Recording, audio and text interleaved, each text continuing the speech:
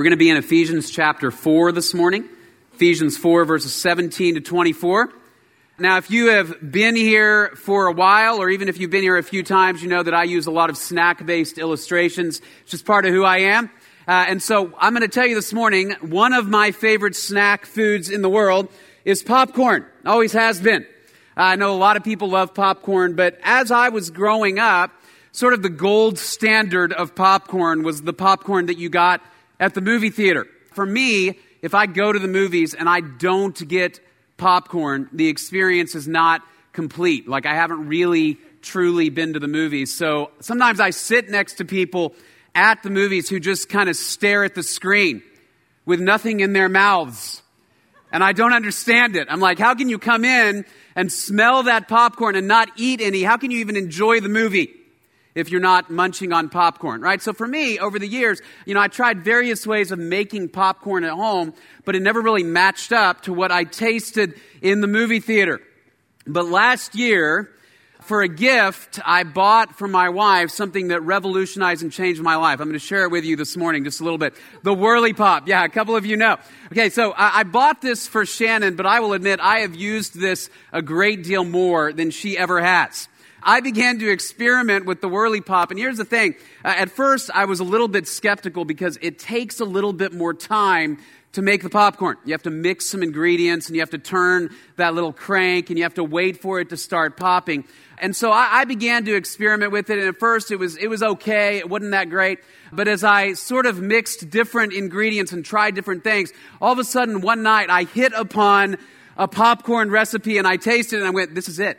This is the thing, right? This is the popcorn that I've been looking for all my life. And in fact, I'll tell you right now, I think it's better than the movie theater popcorn. All right, so I begin to eat this, and it was like a before and after type of experience for me. If you can have a spiritual awakening through popcorn, this was my moment, right? So we had a friend, Kyle Cox. Some of you know Kyle. He's now one of our missionaries overseas. Kyle and his wife, Chamilla, actually stayed with us over the summer for a little while. And I had told Kyle previously, I said, Kyle, you got to come taste this popcorn, right? Because Kyle's a popcorn guy. And I said, it is better than the movie theater. And he said, whatever, right? He just kind of kept dissing the Whirly Pop. And I said, just trust me, Kyle. Like, it's better. So he comes over, he starts staying in our house, and the first night he's there, I said, Kyle, I'm going to make you this popcorn. And I made the popcorn, and he tasted it, and he just kind of walked into the other room. He didn't say anything, and it was like he was gathering his thoughts. And he came back in, and he goes, you were right. And every single night that he was at our house, Kyle would say, can you make that Whirly Pop? Like, I would come home from a late night meeting, and Kyle would be on the couch, like with these big eyes, like looking, are you going to make it tonight? Can you make it, please? Right? Because for him, like for me, it was a before and after type of experience. There was no going back to like a microwave bag of Orville Redenbacher, right? It just wasn't the same after we had tasted the Whirly Pop. Now, why do I share all of this with you? Partly because you may want to buy one, but also partly because there's a parallel here to what we see in the New Testament when Paul talks about our relationship with Jesus. Because Paul indicates, as you walk through the book of Ephesians, especially the first 3 chapters and the beginning of chapter 4, Paul indicates that coming to know Jesus is a before and after type of experience. It certainly was for Paul, and he says, here's what happened when you came to know Jesus. There were old ways of doing things that as you walked in the course of the world, in the course of your life, you really just followed whatever desires came into your heart and mind, right? You might have done some good things and you might have done some bad things, but fundamentally, you just kind of did whatever you felt like, right? You just did whatever you felt like, whatever it seemed right in your own eyes. Right? And more often than not, what that meant is that you pursued false and sinful ways of finding significance and peace and joy in your life, right? So you chased after maybe ambition, or you chased after a lot of money, or you chased after sexual pleasure, or you simply decided life is hard and I'm going to dull the pain and escape through some sort of substance, right? So you began your life trying to find joy and significance somewhere other than the life of God. But Paul says, here's what happened. When you trust in Jesus Christ, you cross over a threshold from death to life, from old to new. And everything changes, right? And it's not that in an instant, all of a sudden, you are free of sin and you never struggle with sin, right? There is a gradual process of transformation. We call that sanctification in theological terms. But what Paul says is, no, something real did happen when you trusted in Jesus, and now the Spirit of God lives in your heart and empowers you for service and obedience to Jesus Christ. You've gone from old to new. You've gone from death to life. Nothing is ever intended to be the same. And you see this play out in the New Testament as people encounter Jesus. Some of you will remember the story of Zacchaeus in Luke chapter 19. Right? I was thinking about it as the kids were in here earlier because most of us, where we first encounter the story of Zacchaeus, is in Sunday school. And we sing it. Zacchaeus was a wee little man, and a wee little man was he, right? And what did he do? He climbed up in a sycamore tree to do what? See what he could see. And when the Savior passed his way, Jesus looked up, and I can't remember the rest of the words, but basically Jesus says, what? I'm coming to your house today. Now we sing that, and we go, that's a cool song about a short little guy who climbed up in a tree, right? But the point of the story, as you read it in Luke 19, is not that Zacchaeus was a short guy, right? Although that makes him really cool. But the point of the story is that Zacchaeus was transformed. Because who was Zacchaeus? He was a tax collector. And what was a tax collector? He was a thief. He took money on behalf of the Roman government, and then he took more than he had to turn over to them, more and more in spades, until he lined his own pockets to the point that he was wealthy at the expense of his Jewish countrymen. And yet he hears about the Savior, and he says, I got to see this guy. And so because he's short and he can't see, he climbs up into a tree and he sees Jesus. And Jesus looks up and says, Zacchaeus, you come on down. I'm coming to your house. You have to understand the significance of that. For a rabbi and a teacher to walk into the house of this sinful man, Zacchaeus, and Zacchaeus is so overwhelmed by his encounter with Jesus that everything changes. He says, you know what I'm going to do from this point on? He says, I will pay back anything that I have stolen fourfold, because nothing was the same. And we see that pattern over and over and over again in the Scriptures as people move from death into life and from old into new. And that certainly was the story of the Apostle Paul, whose God was climbing the ranks of the Jewish authority structure and preserving the law and being the best at the law so that he could be the most well-respected member of the Sanhedrin, to the point that he persecuted Christians because they were a threat to his power, until Jesus got him on the road to Damascus. And nothing was ever the same. And as we get to Ephesians chapter 4, Paul has already laid out for us in the first 3 chapters why nothing is ever the same once you know Jesus Christ. And then here in chapter 4, verses 17 to 24, here's what he says is, even though you are new, even though you have been transformed, guess what? You're still going to be tempted by the old bag of Orville Redenbacher. Right? There are days that you're sitting on the sofa and you just think, man, it sounds easier. It sounds faster. And then you take that bite of your old life and you go, oh, that's not what will satisfy. That's not what will bring me the life and the significance and the joy that I'm yearning for. And so here's where Paul goes in Ephesians chapter 4. He says, your old way was the way of death. You were cut off from the life of God.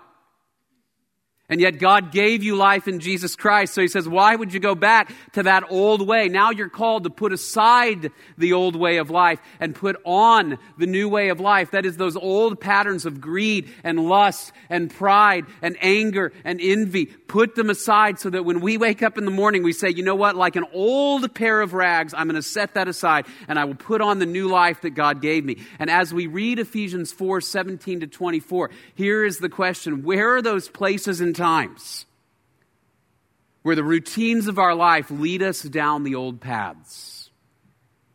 Right? Where we say, you know what? Walking with Jesus, it's where life is found, but it's not always easy. It takes work. and diligence, and it takes a lifetime to transform. And so where are those moments where I say, you know what, I'm just going to take a shortcut and try to find life and try to find joy and try to find significance in some old pattern, some old sin, some way of life that doesn't reflect Jesus Christ? Where are those patterns in your mind and in your heart? And how do we begin to renew our minds and our hearts to put on the new?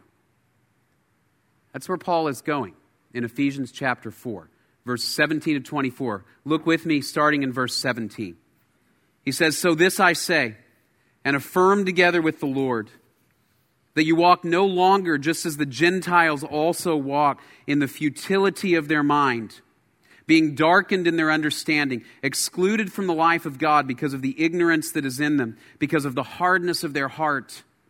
And they, having become callous, have given themselves over to sensuality for the practice of every kind of impurity with greediness." Here's the first thing that Paul tells us is this: don't walk like you used to. Don't walk like you used to. He talks about the Gentile pagans. That's what these Ephesians used to be. He says, look, I don't want you to walk like you used to, like they walk. All right, there's a parallel here between Ephesians 4 and what we see in Romans chapter 1. Right, because in Romans chapter 1, you remember the course of sin is very similar to what we see. In fact, some of the words are very similar, that they walked in the futility of their minds. Romans says their foolish hearts were darkened in their understanding, excluded from the life of God because of the ignorance that is in them. Why? Because of the hardness of their heart, and they, having become callous, have given themselves over to sensuality for the practice of every kind of impurity with greediness. What's going on here? There's a progression, right? There's a progression. What seems to be going on is Paul says, here's where sin begins. Here's where the way of futility begins. It starts in your heart. Right? It starts with an attitude of my heart that is hard, that I say, I don't want to know God. I want to follow my way. That's what you see in Romans. It says they knew God, but they chose not to honor Him as God. We make a decision in our hearts, and we may not even be fully aware of that decision because we're born as sinners. We say, I don't want God's way. I want Matt's way. I want to pursue life where I want to pursue life, and so we harden our hearts. And then Paul says, as a result of that, he says, your minds are dark, and they're ignorant. You know why they're ignorant? This is a chosen ignorance. Right? It's not because, like, I didn't take enough math or I didn't do enough history. It's because I chose not to know God. And he says, those who walk in the course of the world, here's what's surprising. Your mind doesn't work right. We think that we're reasoning correctly when we're reasoning incorrectly, right? Our moral compass is off. And he says, your understanding is dark. You don't understand. So what is evil, you call good. And what is good, you call evil. And then what happens is you begin to act that out. You begin to act out the course of the world and the desires of the flesh in sensuality and impurity and evil. And then what happens? You become so immersed in the course of sin that he says you're callous to it. You don't even know, you're not even aware of the depths of your sin because you swim in an ocean of darkness and sin. Some of you have heard that old story about two young fish in the ocean who are swimming along one day together. And as they swim along, they pass an older, wiser fish, and they look at each other, and the older fish says, the water's really nice today, boys, and he swims on. And after he swims away, the two young fish, they look at each other, and one of them says, what the heck is water? Because they've been swimming in it so long. They don't even know what they're swimming in. That's what Paul says about the course of the life of the Gentiles. Many years ago, I went to a friend's wedding up in a panhandle town. I'm not going to say where it is in case anybody is from there. But when I drove into the town, there was a giant, rubber processing plant on one side of the road, and there's an oil refinery on the other side of the road, and it looked like we were in Gotham City, just belching black smoke off into the air. And I pulled up to this hotel, and I could see, even before I opened the doors of my car, that the hotel was coated in this grime of blackness and soot. And then when I opened the door, the smell about knocked me off my feet. And I remember thinking, how does anybody stand this? How do people live here? And in fact, I actually asked the bride who was from that town, how do people do this? And the answer won't surprise you. Well, they're used to it. Right? You can become accustomed to anything and not realize you're constantly coated with a layer of filth and grime. Not realize it's going down into your lungs and in your body and wreaking havoc on the inside. And Paul says that's the course of sin. We decide in our hearts, look, I want my way. And then we fill our minds, and that leads to sinful actions, and that makes us callous, and we don't even realize the cycle anymore. It's interesting in our culture how there's a strange dichotomy, a sort of dualism we have between what we think about and love and what we do. Right? Case in point, just this past week, if you've been following the news, there was a major story about a giant Hollywood producer caught in all kinds of sexual sin and sexual violence. And we're shocked until we pull back and we think, for decades, this is a man at the top of an industry who has made his living portraying acts of violence and sexuality and sexual violence for the fantasy and enjoyment of the masses. And then when we find that he lives what he believes, we're shocked. But Paul says, no, that's what we expect. What goes into our minds and our hearts dramatically impacts what we do. And so he says, look, don't walk anymore like the Gentiles walk. Don't follow that pattern. You see this pattern in James chapter 4. James says, what is the source of quarrels and conflicts among you? Is not the source your pleasures that wage war in your members? You lust and do not have, so you commit murder. You're envious and cannot obtain, so you fight and quarrel. You do not have because you do not ask. You ask and do not receive because you ask with wrong motives so that you may spend it on your pleasures. In other words, you say, I want something I don't have, and here's what I think. I don't trust God to meet my needs. So I take in a way that is illegitimate. That's what sin amounts to. I say, I believe life is found somewhere other than Jesus Christ. And God isn't meeting my needs, whether in my career or with my finances, or with my family. God isn't meeting my needs. God won't meet my needs. I don't want God's way. I will take my own life somewhere else. And so I dive down into sin. Look at the list in Galatians chapter 5. The deeds of the flesh are evident. What are they? Immorality, impurity, sensuality, idolatry, sorcery, enmities, strife, jealousy, outbursts of anger, disputes, dissensions, factions, envying, drunkenness, carousing, and things like these. Now, he's going to go on to contrast that with the fruit of the Spirit, right? But think about this list for a moment, because this list could be a list of the vices of our world and our culture, and it is. And think about where these sins stem from, right? So envy and jealousy, covetousness, what happens? Right? I get onto Facebook, and I start to look and I go, that other family, they look a lot happier than mine. Right? Those people in that picture, they don't argue about who should have bought the milk. I can tell. They're better than I am. And I feel discontent. And so what do? Well, I might react in a variety of ways. I might go drink to excess to numb the pain of my discontent. Right? I might go to Amazon and start shopping. Because maybe if I look better, I can take a picture that looks better than their picture. And I'll get 101 likes. And they only got 100. And I begin to seek life somewhere else. Immorality, impurity, sensuality, the sexual sins that he lists, what happens? Well, the way that God set out for marriage and for monogamous relationships in marriage, it's the best way. But it's not always easy, right? I don't always get everything I want all the time. And so I think maybe there's another path, whether on a screen or through adultery, that will make me feel better. And so we pursue short-term satisfaction over long-term life and relationship with God.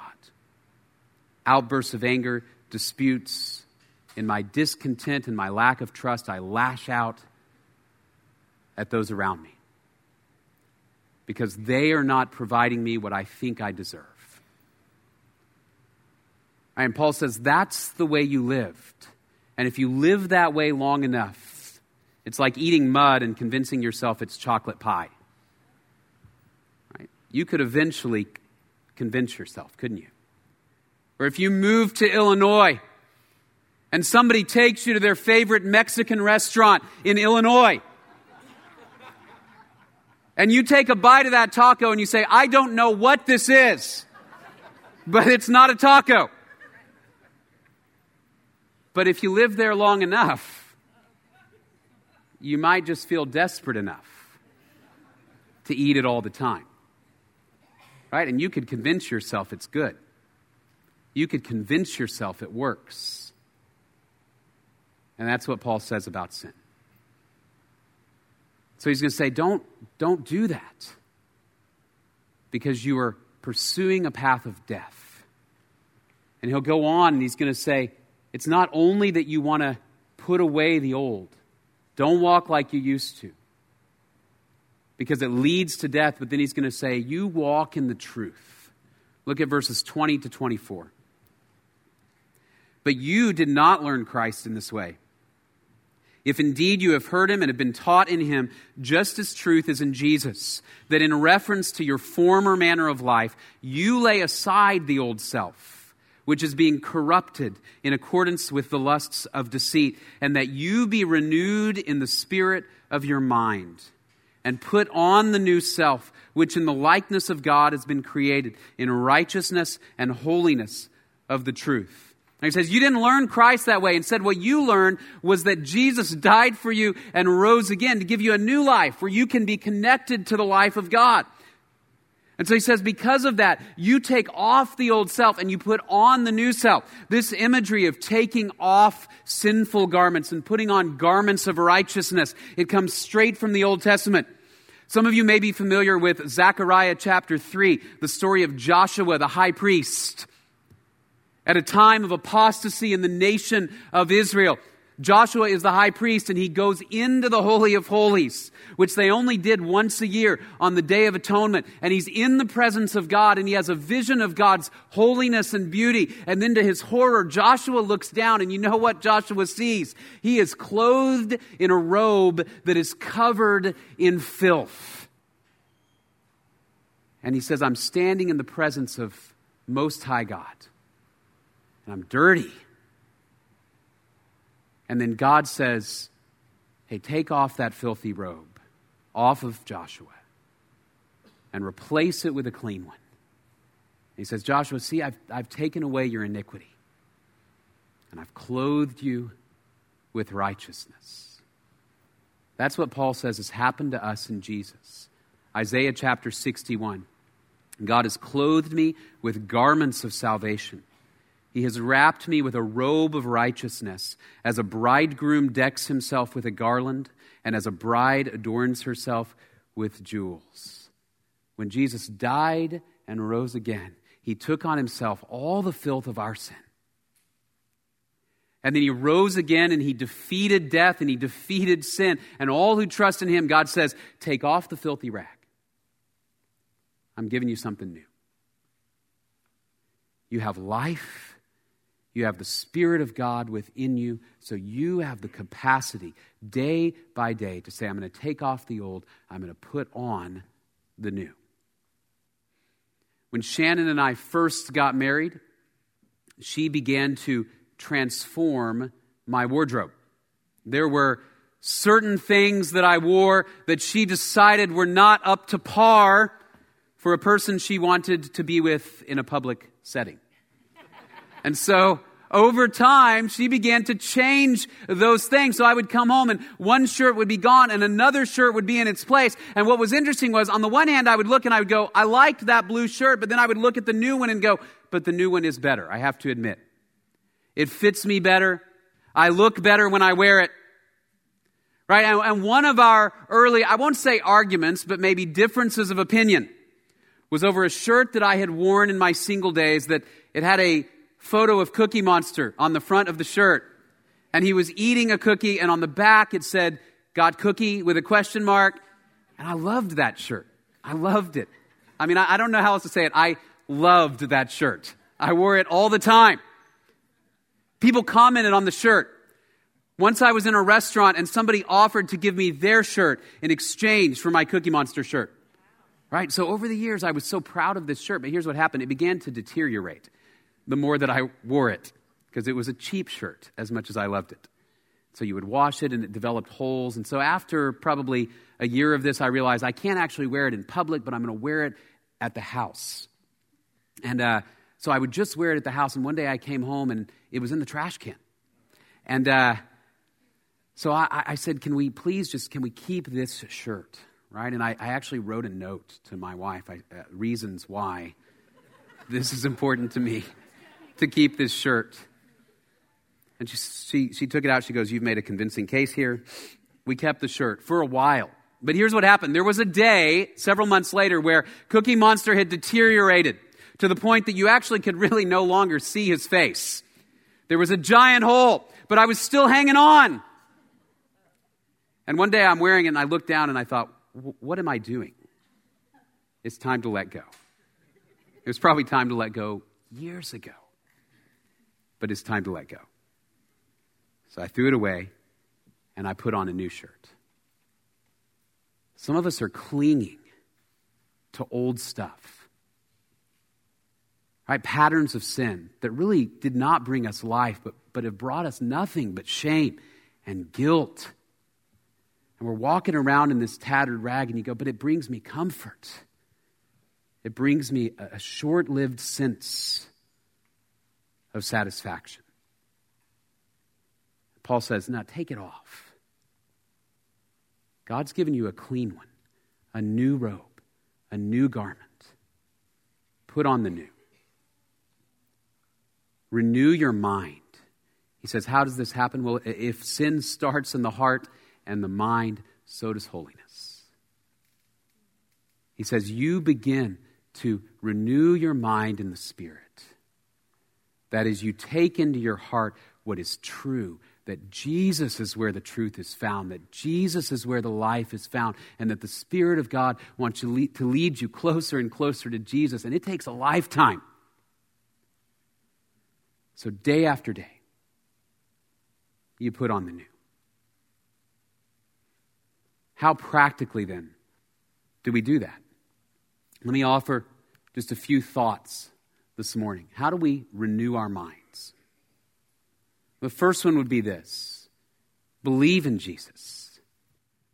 All right, it may be that you walked in the room this morning with a family member or a friend and you don't trust in Jesus Christ yet. And Paul would say, look, the process of renewing your mind, of learning to walk in holiness and righteousness, of learning to find real life in God, that begins when you believe in Jesus Christ and you say, I trust that Jesus died for my sin, to take my sin away, and then he rose again to give me life. That's what was illustrated this morning when these men and women went down into the water and they came back up. You know, in the early church, I actually went several years ago to North Africa, and I went to ancient Carthage, where I was able to see an old baptismal. And the way it was arranged in the early church, here's what they would do is they would go through kind of a year-long catechism process, right? They would learn about Jesus. If you trusted Jesus, you would learn about Jesus for a year and about the church. And then they'd have this baptism ceremony. And what they would do is you would show up and you would be dressed in black to represent that you were in your sin. And then, I wish I had brought pictures this morning, but you would go down some stairs under the ground, and under the ground was the baptismal itself. And the priest or the pastor would be down there, and you would take off that black robe and you would go under the water, and then you'd come up and you'd step on the other side of that baptismal, and they would give you a white one. And then you'd walk back up those stairs into the sunlight with a white robe, cleansed from sin and made new in Jesus Christ. When you believe in Jesus, Paul says that's what happens. If you haven't trusted in Christ, He's offering you life because of His death and resurrection. And all you have to do is say, God, I believe in you. I believe in what Jesus did on my behalf. And then he says, if you believe in Jesus, then you fill your mind with the truth. You fill your mind with the truth. The passage that I always come back to is Philippians chapter 4, verse 8. Finally, brethren, whatever is true, whatever is noble, whatever is right, whatever is pure, whatever is lovely, whatever is admirable, if anything is excellent or praiseworthy, think about such things. What is more excellent or praiseworthy than the Word of God and the truth of the gospel? So that in those moments where sin begins to assault your mind and your heart, and you feel like God will not meet my needs and I cannot trust Him, you fill your mind with what is true, with the reality of the resurrection of Jesus Christ and the Spirit of God that lives in your heart. Fill your mind with truth, and then you empty your mind of sin, which is easier to do once your mind is filled with truth. Right? I don't know how many of you in this room have ever had a time in your life where you've decided to change the way you eat, right? Maybe you look and you go, I need to, fit into some different pants. Or maybe I just feel less energetic than I want to. So what do? The first thing we typically do is we go, I need to eat fewer cookies or popcorn. I need to put the Whirly Pop in the cabinet for a while. Right? But if we don't replace that with something good, then we're just going to live hungry. Right, so you put away the cookies, but you're going to have to eat some lettuce.